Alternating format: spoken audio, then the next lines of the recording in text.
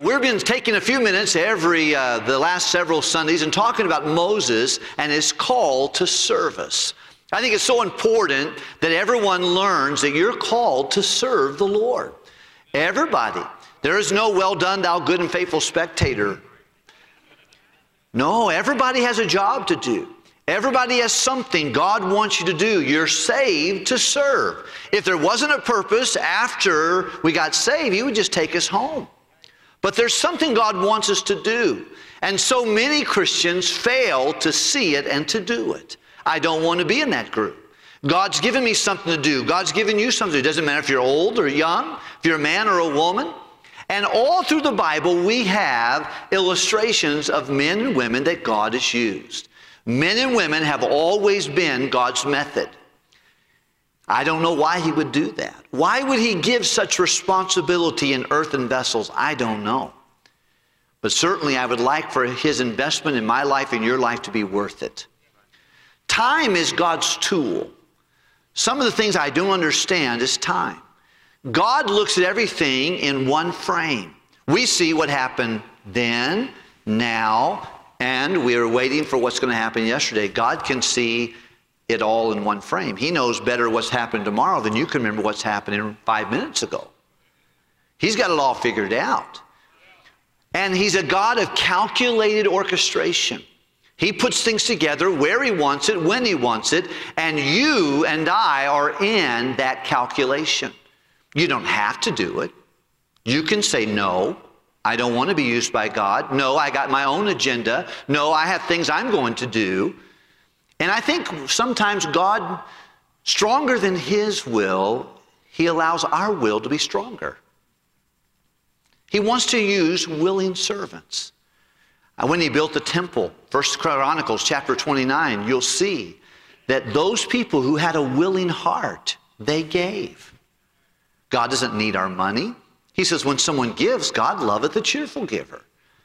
And don't give out of necessity or grudgingly because you're angry because you have to do it. God doesn't need our money. But He wants a willing heart. I find that when I have asked people to do things, if I sense they can't or they don't want to do it, I would just soon find the next person. It's okay. You're busy. You got something you got to do. And I'm not like God in that way, but I think sometimes God doesn't want to twist our arm to make us do something. He wants us to want to do it. Well, God worked in the life of Moses in wonderful ways. We find that he was born under some very precarious days. Later, of course, he got caught in that Pharaoh's decree to destroy all the young men. And by the way, the devil hasn't changed his decree. He is trying to destroy young men. He wants young men to be all about them.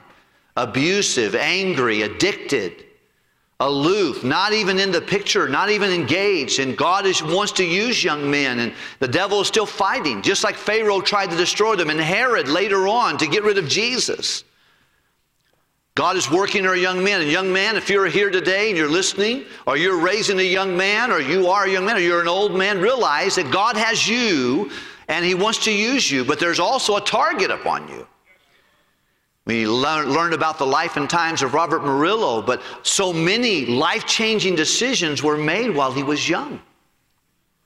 The trajectory of his life and the trajectory of many servants of Christ are made when they're young. And there's a battle going on. Satan wants to get you addicted to pornography while God is pushing for purity.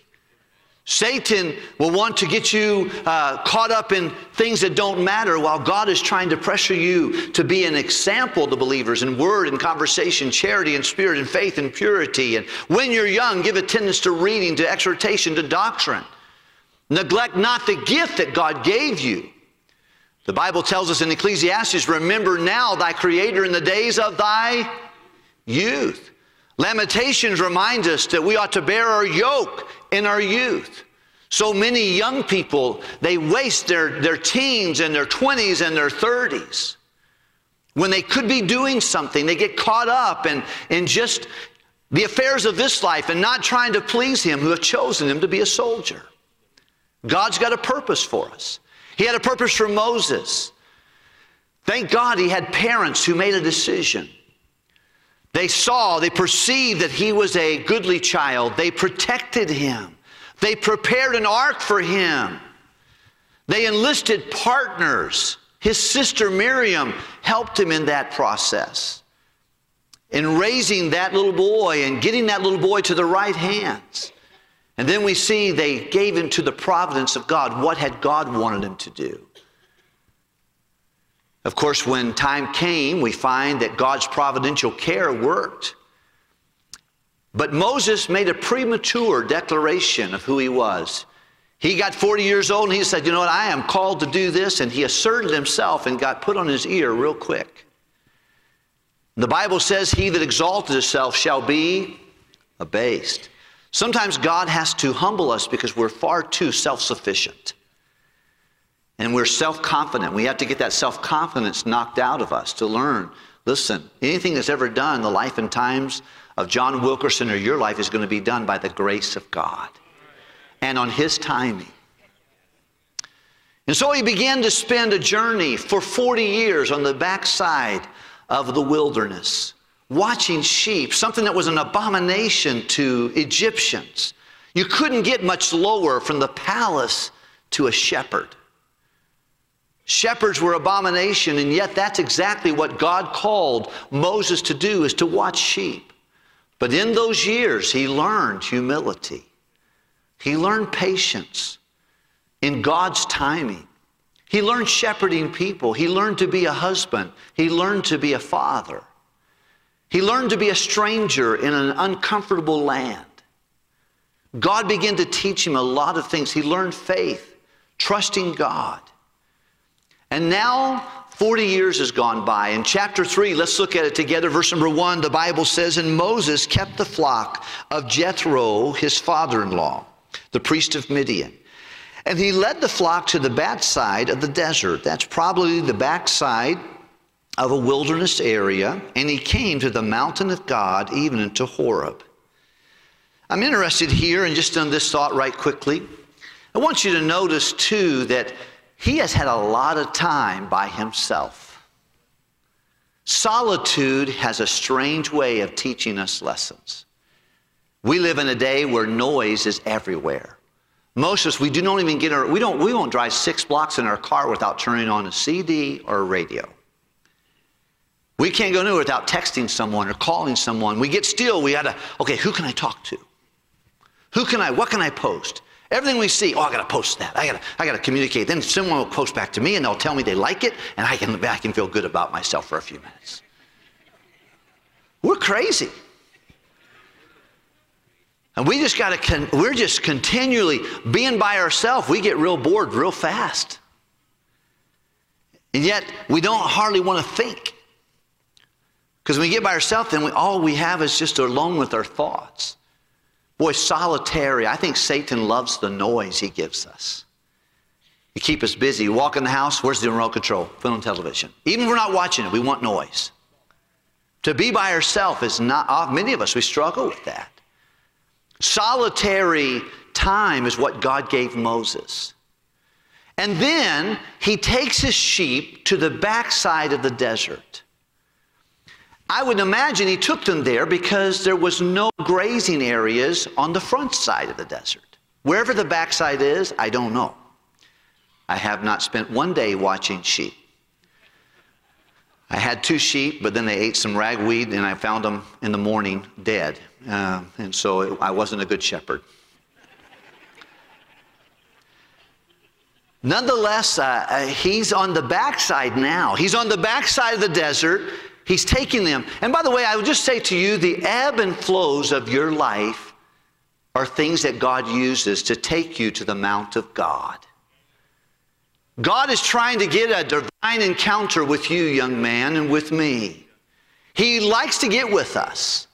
And we've got a lot of things that keep that from happening. We can get caught up in drama and this thing and whatever's happening there. But the truth of the matter is, God's looking for a little rendezvous with you. And he used a lack in one place to get Moses to a place on the backside of a place called Mount Horeb, Mount Sinai, the mountain of God, where he would just a few years later receive the 10 Commandments off the same mount. God's looking, and some things that happen in our life, we don't have something we want, and we get all upset, and we spend time crying about that rather than going to where God has us for a purpose. God is using the ebbs and flows of your life and the lonely days, the low days when you don't understand, why do I have to be on the backside of the desert? Why would I have to be away from my wife, Moses, Zipporah, or away from my kids? Why do I have to be out here? Well, because there's grazing out here. Over there's nothing to do with the sheep. I can't do it. He caused a lack one place to get him to another place, and there he spoke to him. Look at verse number 2, would you please? The Bible says in verse number 2, and the angel of the Lord appeared unto him in the flame of fire in the midst of the bush. And he looked and behold, the bush burned with fire, but the bush was not consumed. He looks over there, an angel of the Lord. And when you see the word angel of the Lord, oftentimes that's a Christophany in the Old Testament. In the Old Testament, you see the angel of the Lord. It oftentimes, and maybe every time, could be Jesus. Melchizedek was a type of Jesus that met with Abraham. When the 3 Hebrew children were in the fiery furnace, Nebuchadnezzar said, do we got to throw 3 guys or 4 guys? Because one of them, there's 4 guys in there, and one looks like the Son of God. And we believe that possibly the Lord Jesus is here in this burning bush, and the bush is burning, but it's not burnt up. And that's interesting to me that he is a time of solitary. He's by himself. He's at a place that he probably doesn't want to be, but has to be there because that's how the ebb and flows of life have brought him. Look, if you would please, at verse number 3. And the Bible says, and Moses said, I will now turn aside and see the great sight. And notice the rest of the verse. Would you read it with me out loud, everyone? Why? He got curious. God now has got his attention. He's watching the sheep. Maybe they're nervous. They see a fire over here. He's probably got them calmed down. He's looking, what, that fire is not even, it's burning, but it's not burned up. And so once he gets maybe the sheep set, he goes over and says, why is the bush burning, but it's not being consumed? Look at verse number 4, would you please? The Bible says, and when the Lord saw that he turned aside to see, he knew that he had got Moses' attention. When he saw that he now is looking at the bush, God called unto him out of the midst of the bush and said, Moses, Moses. It's like your mom saying your middle name. He gets his attention. You ever had someone call your name and you don't know how they know your name? Boy, there's a lot of things going on in the back of your head when you do that. How do you know me? Who are you? And why are you calling my name? Could you imagine Zacchaeus sitting up in there dangling his little short legs off the little branch? And all of a sudden, look up. Everybody starts looking up. Hey, guys, how are you? And then Zacchaeus. Oh, man, he not only sees me, he knows me. Well, here, out of a burning bush, he hears the voice of God. God has his attention. Now he speaks to him. He said, Moses, Moses. And thank God Moses responded with humility. And he said, that's me. Here am I. Respectfully and responsibly, he said, I know who you are.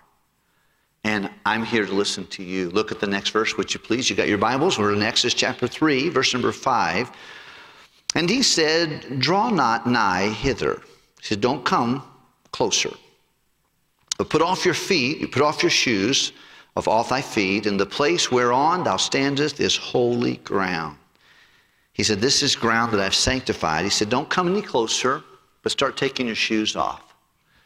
I don't know exactly all the reasons for that. One commentary said that because even this much of the sole of your feet is too much for you to stand on. Get totally humble before me. Humble yourself before me. Trust me. Acknowledge who I am. Take your shoes off. There's too much soil on. If you got even a little bit of pride, take it out. Take it down to the bare feet. And acknowledge who I am. Take off your shoes. The place you're standing, you're talking to Jehovah. You're talking to God here. A couple things that come to my mind, I want to remind you about these things. First of all, is that God uses the ebbs and flows of life to draw us to a divine encounter with Him. God is using, you say, well, I don't know how that happened. God. I'm not sure why I lost that money. God. He may be working in that situation. Why did my parent die when I was young? God.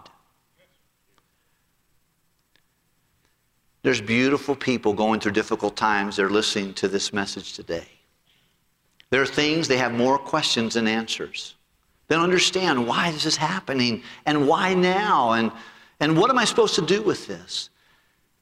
Your problems are not about you, and they're not about me. They're about Him. They're about what God is doing. God is working. And the ebbs and flows of your life are to try to bring you to an encounter with God Himself. Number two, being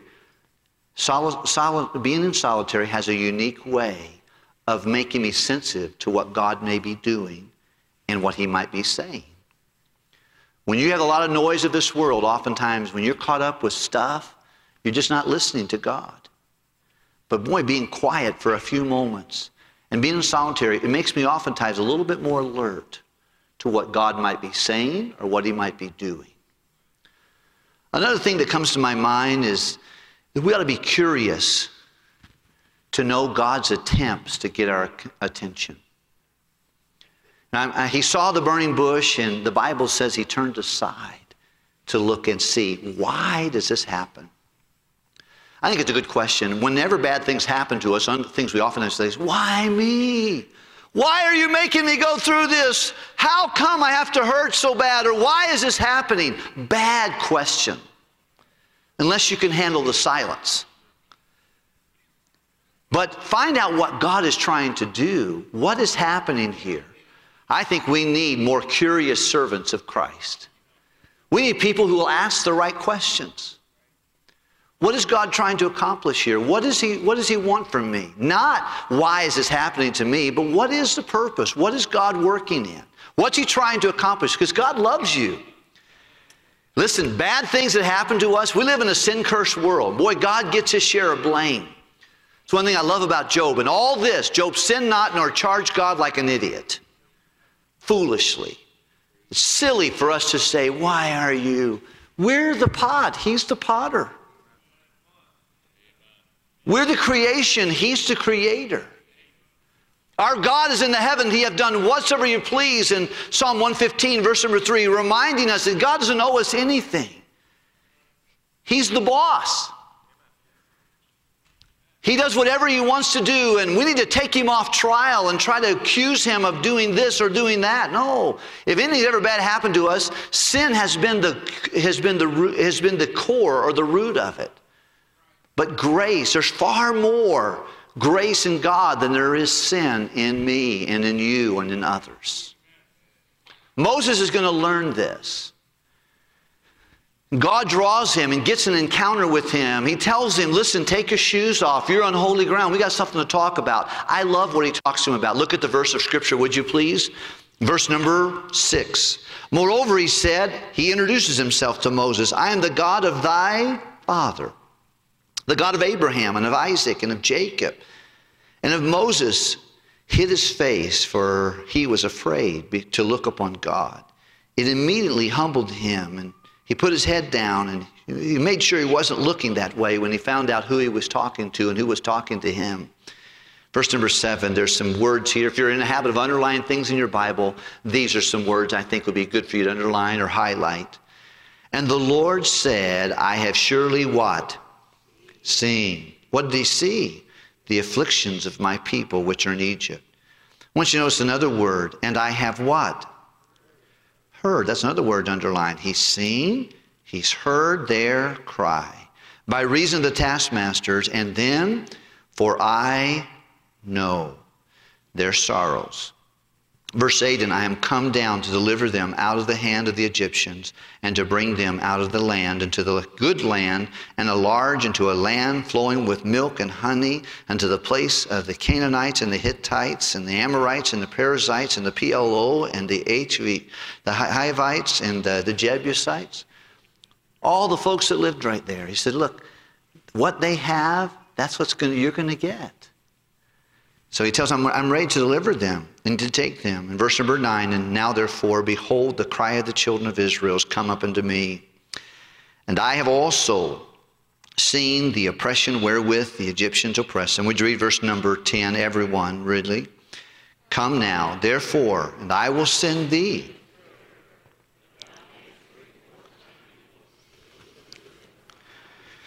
It's interesting. There are several things that God says. Number one, he says, I've seen the affliction. He says, number two, I've heard their prayers, their cries.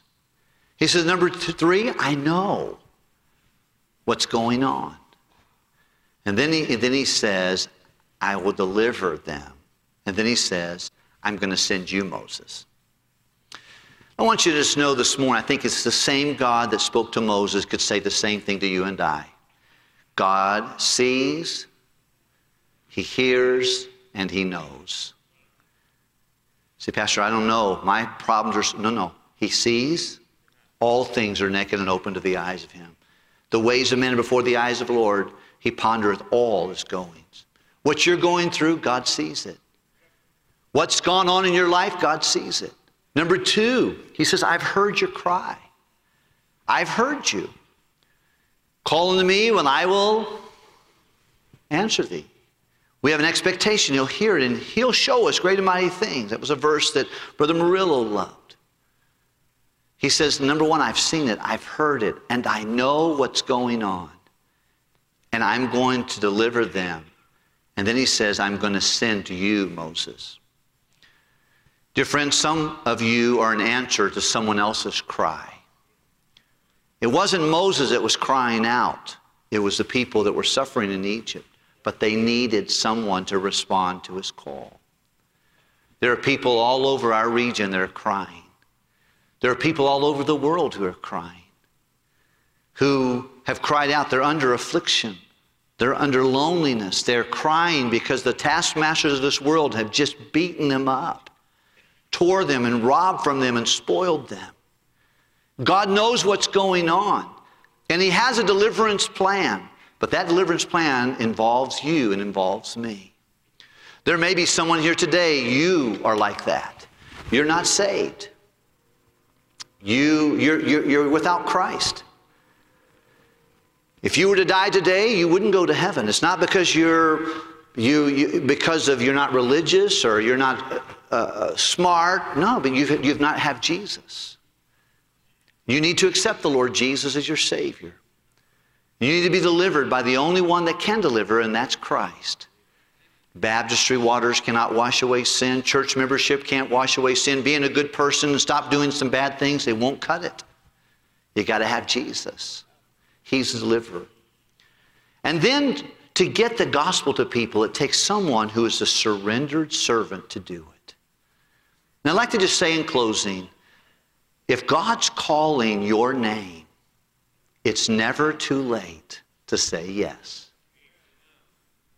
If there's anybody in the Bible who you would think, this guy's 80 years old now, it's too late. It's not too late to say yes to what God wants you to do. Some of you, God's called you, and you stepped up maybe even prematurely, and God's still calling, but you're still just fighting him off. You don't think he's got a plan for you. And it may be going, not necessarily around the world, across the street. But someone needs a deliverer. Someone needs to hear about Christ. Don't spend your life wasting time whenever God has an encounter with you. And your name may or may not be Moses. But whatever your name is, be sensitive to hear the voice of God and the call of God, because it's not too late to do what God wants us to do. God sees. He knows. He hears. And he will deliver. And he says, I have sent thee, Moses, to do it.